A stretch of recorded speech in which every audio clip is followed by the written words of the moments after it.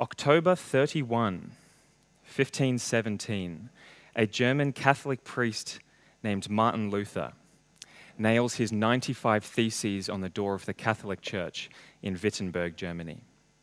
In that moment, and the months and years which followed it, the Protestant Reformation was born. A millennium and a half earlier, around the year 55 AD-ish, a church-planting missionary apostle named Paul writes a letter to a group of believers living in the heart of the empire, Rome. In his letter, Paul explains and communicates the heart of the gospel, which had transformed his life and could do the same for the church in Rome.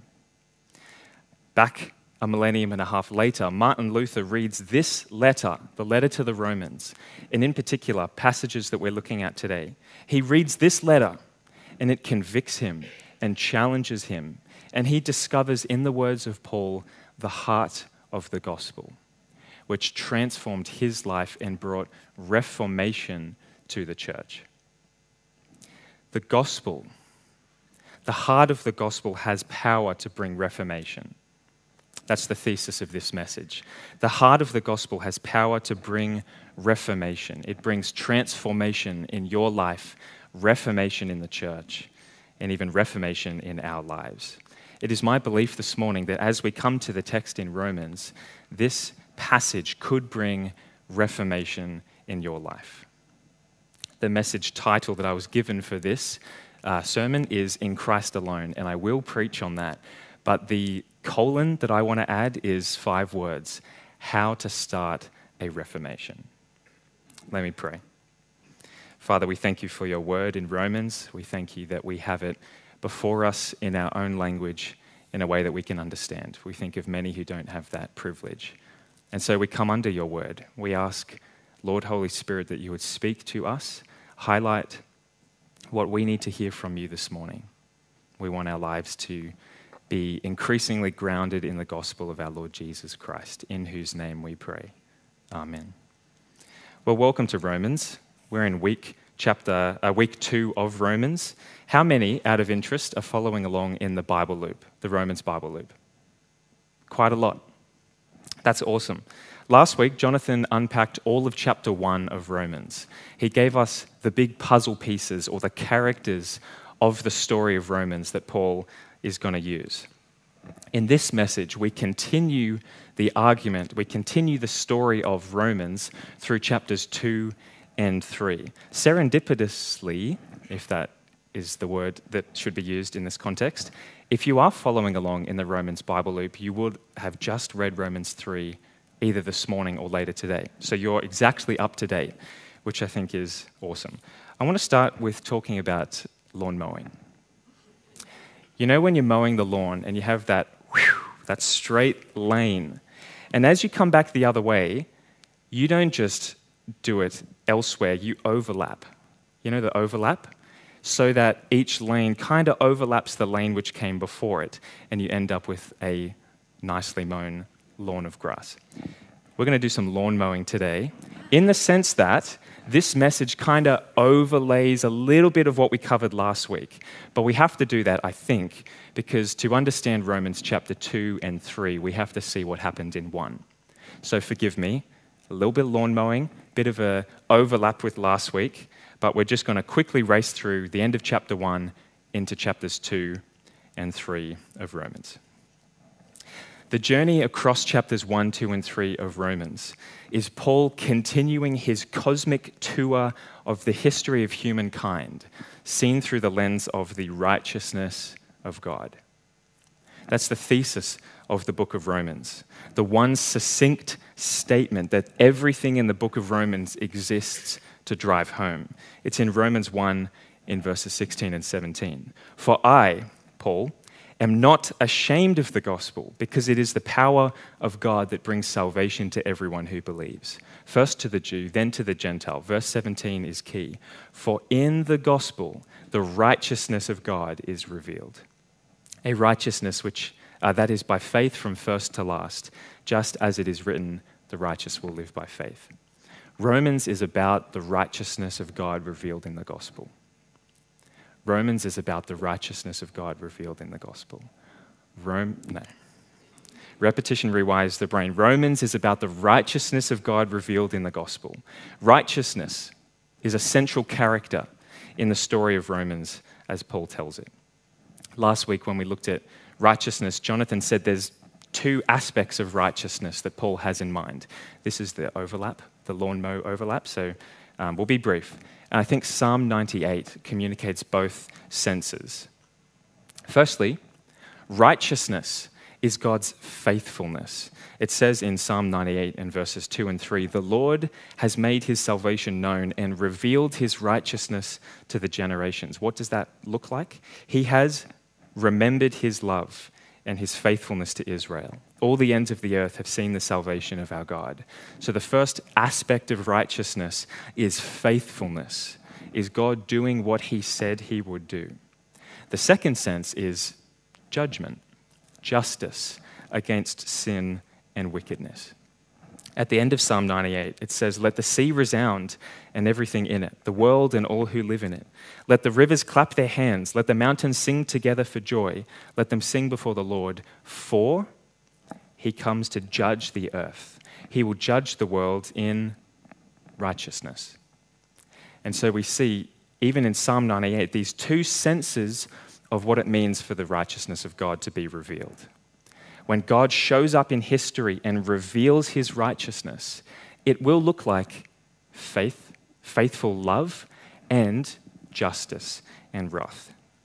That's what righteousness means. The title of last week's message was Righteousness and Wrath Revealed.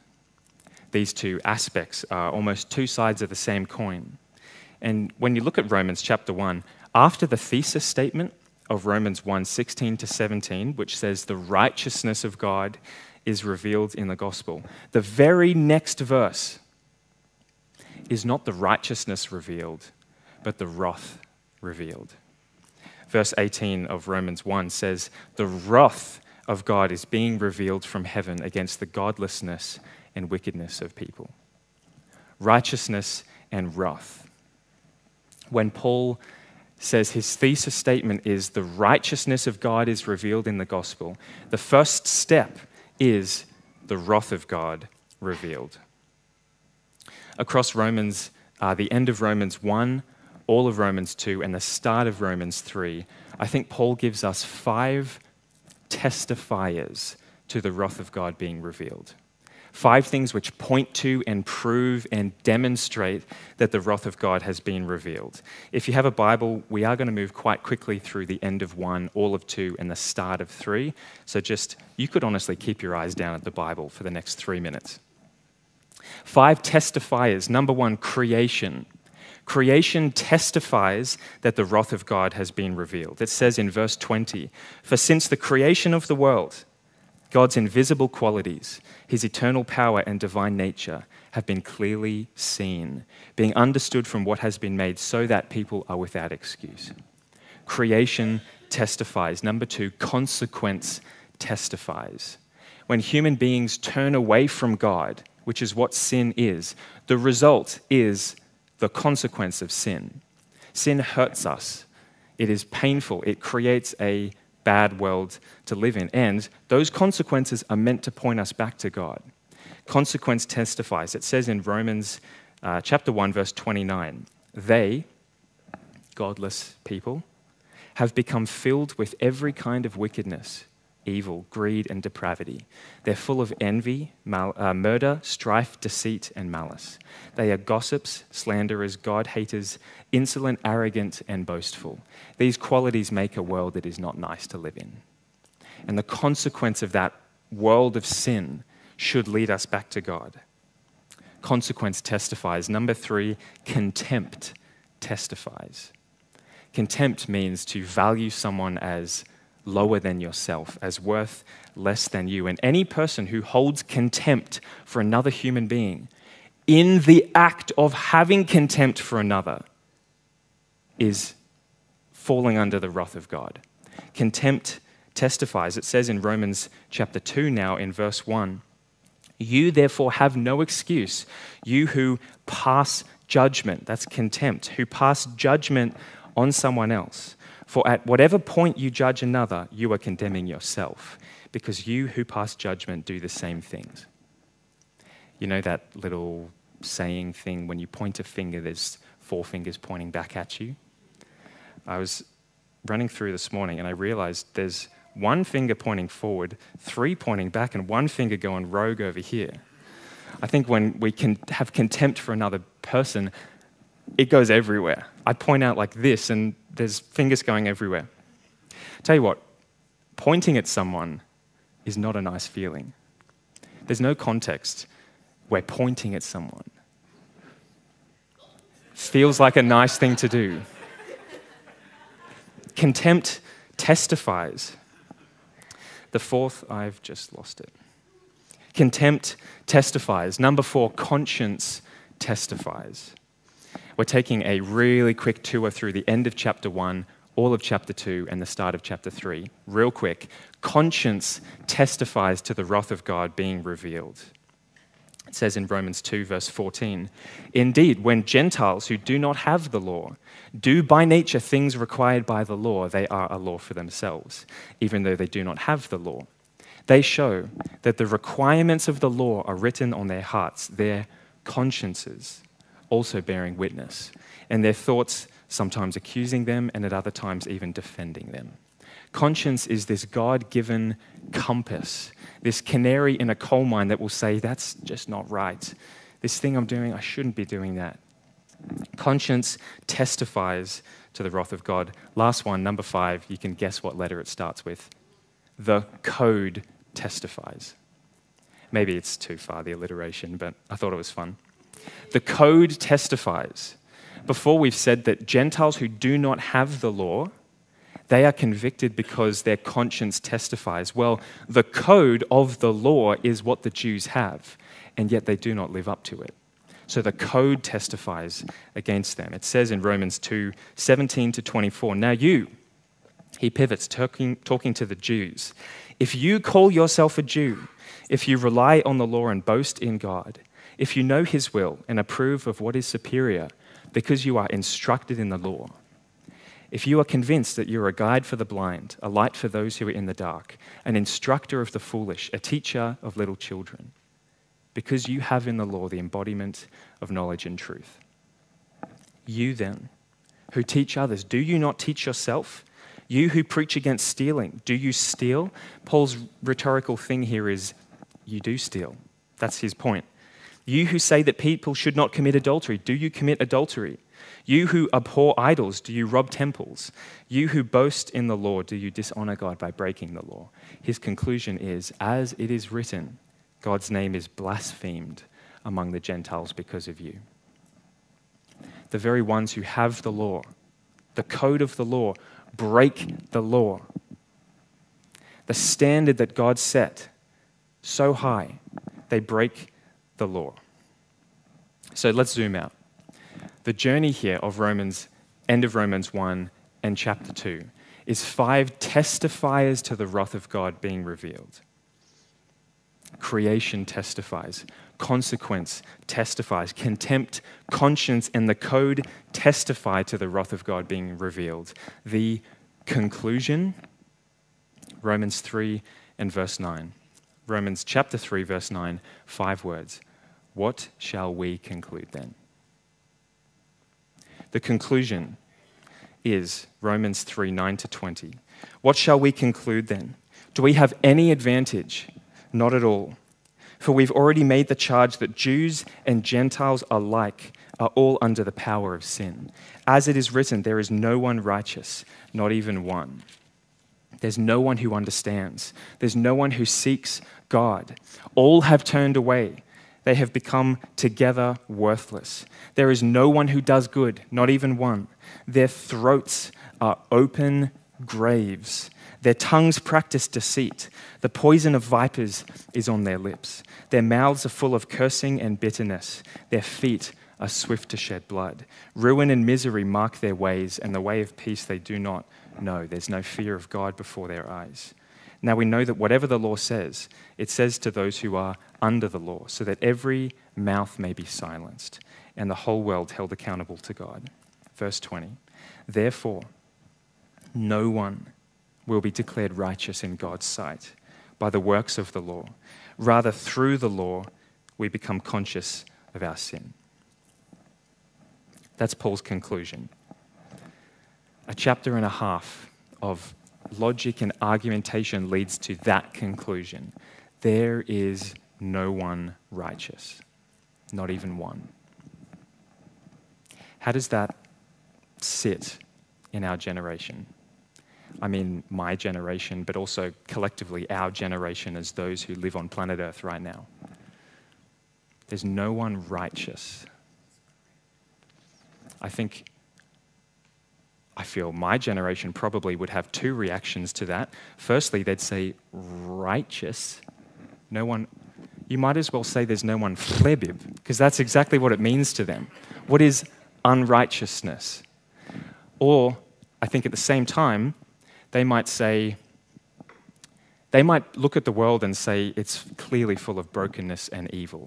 Maybe they wouldn't use the word unrighteous, but there's something in our hearts that longs for justice. And the first step of justice is the verdict that there is no one righteous. So how does that sit with you? The 5 testifiers, they lead up to this conclusion. Paul's punch in the middle of chapter 3, there is no one righteous. Not one. Notice the embodied language that Paul uses. It says their throats are open graves, their tongues practice deceit. The poison of vipers is on their lips. Their mouths are full of cursing and bitterness. Are you picking up a pattern here? Sin is a bodily phenomenon specifically centered around the mouth. Paul uses 4 different terms to talk about the words that we say, which is a hotspot of sin. The book of James says the one who is not at fault in what they say is perfect. If you're someone who just a lot of stuff comes out of here, you like to talk, I just put this before you. When Paul discusses the deeds of wicked, unrighteous people, he talks about the mouth a lot. And it leads up to verse 19, which says that every mouth may be silenced. There is no one righteous. No one can raise their voice and say, yeah, but not me. None. But I'm not as bad as none. But I try so hard to none. Every mouth is silenced before God. That's what Paul does. Every mouth, Jew, Gentile, male, female, every mouth is silenced. There's no one righteous. It's a pretty dark moment. It's not a nice place to be in. I think Paul lands us, every one of us, in a very dark and somber pit of human wickedness and unrighteousness.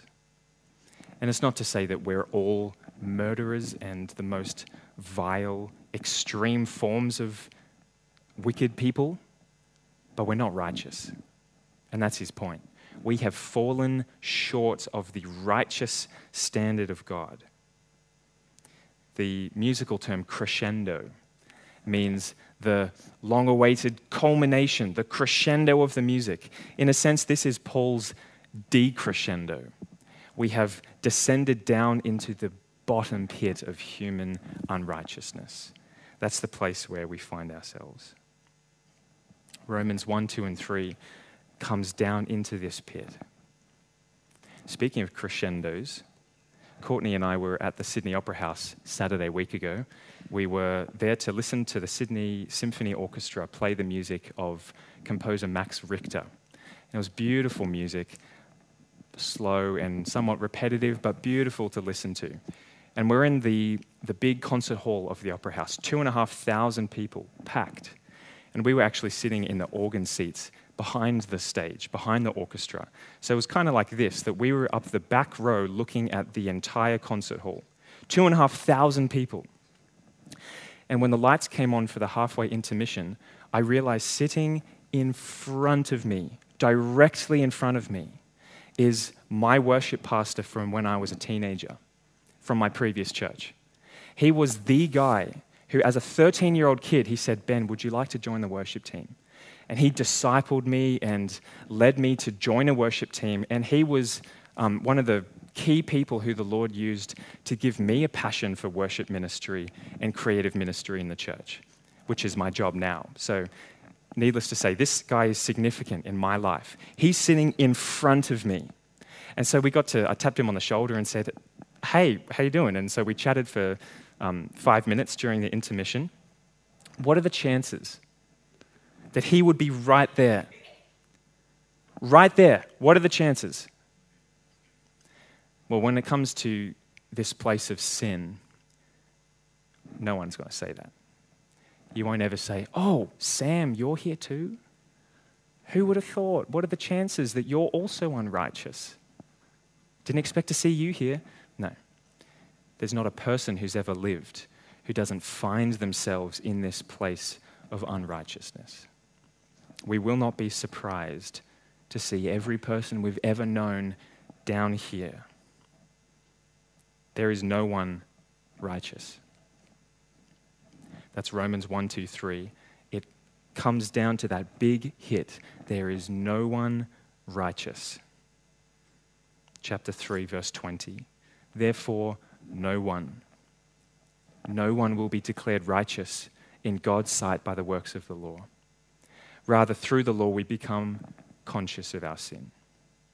There is no one righteous. Then, 2 words which change the world. But now. But now. Paul must be a good storyteller because he's using but, not and. But now, he says. But now. And when Paul uses a but now, it has a logical sense and a chronological sense.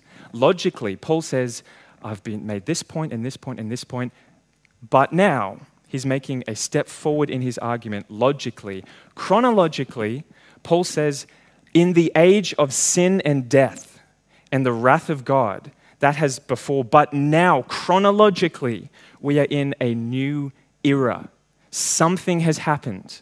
Something happened which shifted the axis of history from the old age of sin and death to the new age of life.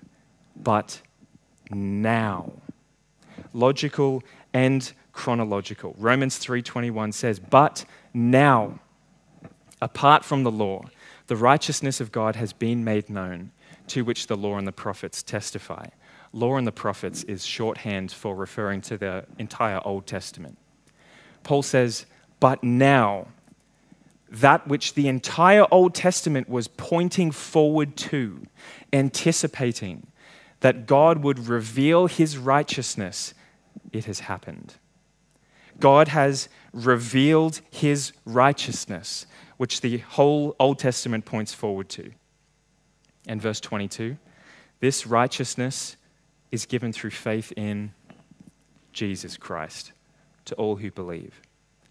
Righteousness given through Jesus, but Jesus himself also is the righteousness of God revealed. Jesus is the long-awaited one who reveals the righteousness of God in the world. It says in John 1, verses 14 and 18, the Word, referring to Jesus, the Word became flesh and made his dwelling among us. We've seen his glory, the glory of the one and only Son, who came from the Father full of grace and truth. Then down to verse 18, no one has ever seen God, but the one and only Son, Jesus, who is himself God and is in closest relationship with the Father, has made him known. Jesus is the revelation of the righteousness of God. The life of Jesus, the work of Jesus, the person of Jesus is the righteousness of God made known. God stepped into history, and as it was long prophesied and foretold in the Old Testament, that God would be faithful and yet he would judge, that he would be righteous. He would reveal his righteousness. But now it's in Jesus. And it changes everything. So, 5 words. How to start a reformation. This is how you start a reformation. Martin Luther, as I said, was a Catholic priest living in a time when the Catholic gospel effectively was Christ plus works plus indulgences plus confession plus this plus this plus this. Effectively, that was the Catholic gospel. And Martin Luther reads these pages, the first 3 chapters of Romans. I think he preached a sermon series in his parish on Romans. And he discovers in these words the heart of the gospel. He realizes the gospel is not Christ plus, it's Christ alone. And so Martin Luther and the other reformers with him come up with 5 statements, 5 words which articulate the heart of the true gospel. I'm going to read to us Romans 3, verses 21 to 26, and highlight each of the 5 as they come up. But now, apart from the law, the righteousness of God has been known, to which the law and the prophets, the Old Testament, testify. Number 1, sola scriptura, Scripture alone. Verse 22, this righteousness is given through faith in Jesus Christ to all who believe. Number 2, sola fide, faith alone. The end part of verse 22, there's no difference between Jew and Gentile, for all have sinned and fallen short of the glory of God. Number 3, soli deo gloria, for the glory of God alone. Verse 24, and all have sinned, all are justified freely by his grace through the redemption that came by Christ Jesus. Number 4, sola gratia, grace alone. And this is the crescendo. This is the ultimate hit. Verse 25, God presented, ruined the punchline. God presented, meaning God revealed his righteousness in Christ as a sacrifice of atonement. That takes us back to the cross, the place where the atonement happened. God presented Christ as a sacrifice of atonement to do what needed to be done through the shedding of his blood to be received by faith. He did this to demonstrate his righteousness. The righteousness of God revealed is Christ. So number 5, solus Christus, Christ alone. That's the Reformer's gospel. That changed the church and it changed the world. Coming back, stripping the layers of Christ plus this, plus this, plus this, stripping that back to Christ alone started a reformation that changed the world. And that's what I put to you, that truth, Christ alone, could start a reformation in your life. In all the areas where you and I need reformation. In the areas where faith seems more rhythmic and ho-hum and boring than vibrant and alive. When it's more religion than relationship. Coming back to these truths, these 5 points, culminating in Christ alone, is how you would start a reformation in your life. Let me read out this sentence which strings together the 5. And let this be the seed of reformation in our church and in our lives. Illuminated by the story of Scripture alone, we respond in faith alone to the finished work of Christ alone, where we are justified by his grace alone for the glory of God alone. Let me just read that again. Illuminated by the story of Scripture alone, we respond in faith alone to the finished work of Christ alone, where we are justified by his grace alone for the glory of God alone. Amen. You look at Romans 3:21 to 31, and the last couple of verses really tease out this thread of faith. It hit so hard. God presented Christ as the sacrifice of atonement. And the first implication is faith. Faith is the economy of the kingdom. It's the air that we breathe in our relationship with God. The beautiful thing about faith is it is both the first time putting your trust in Jesus and the waking up after you've woken up for 20,000 days following Jesus, putting your faith in him. So that reaches all of us. There's not a person who doesn't fit on that spectrum. Faith is our response. Faith in Christ alone. To believe, as the song says, in Christ alone my hope is found. He alone, we might say, is my strength, my song. In Christ alone is how you start a reformation. So let us respond with faith. Faith in the finished work of Christ alone. And let these words in Romans, let the true gospel, the heart of the gospel, that the revelation of the righteousness of God is in the person and the work of Christ, finished on the cross. Let that start a reformation in my life, in your life, and in this church's life. Would you like to stand as the band comes up? I'm going to read out that sentence one more time and then pray. And we stand as a sign of agreement that we agree together with this. So let me pray. Illuminated by the story of Scripture alone, we respond in faith alone to the finished work of Christ alone, where we are justified by his grace alone for the glory of God alone. Our Father, we come before you and we stand only on the gospel of our Lord Jesus Christ, through which, as Galatians says, the world has been crucified to us and us to the world. We believe that we have no hope in life or death apart from in Christ, and yet we pray, Lord, help our unbelief. Give us more faith to believe in you, to know you better, and we invite you to start a reformation in our lives as we come back to the heart of the gospel. And as we sing now and we have a chance to articulate these truths that we ground our life on, help us to encounter you through these words, through this music.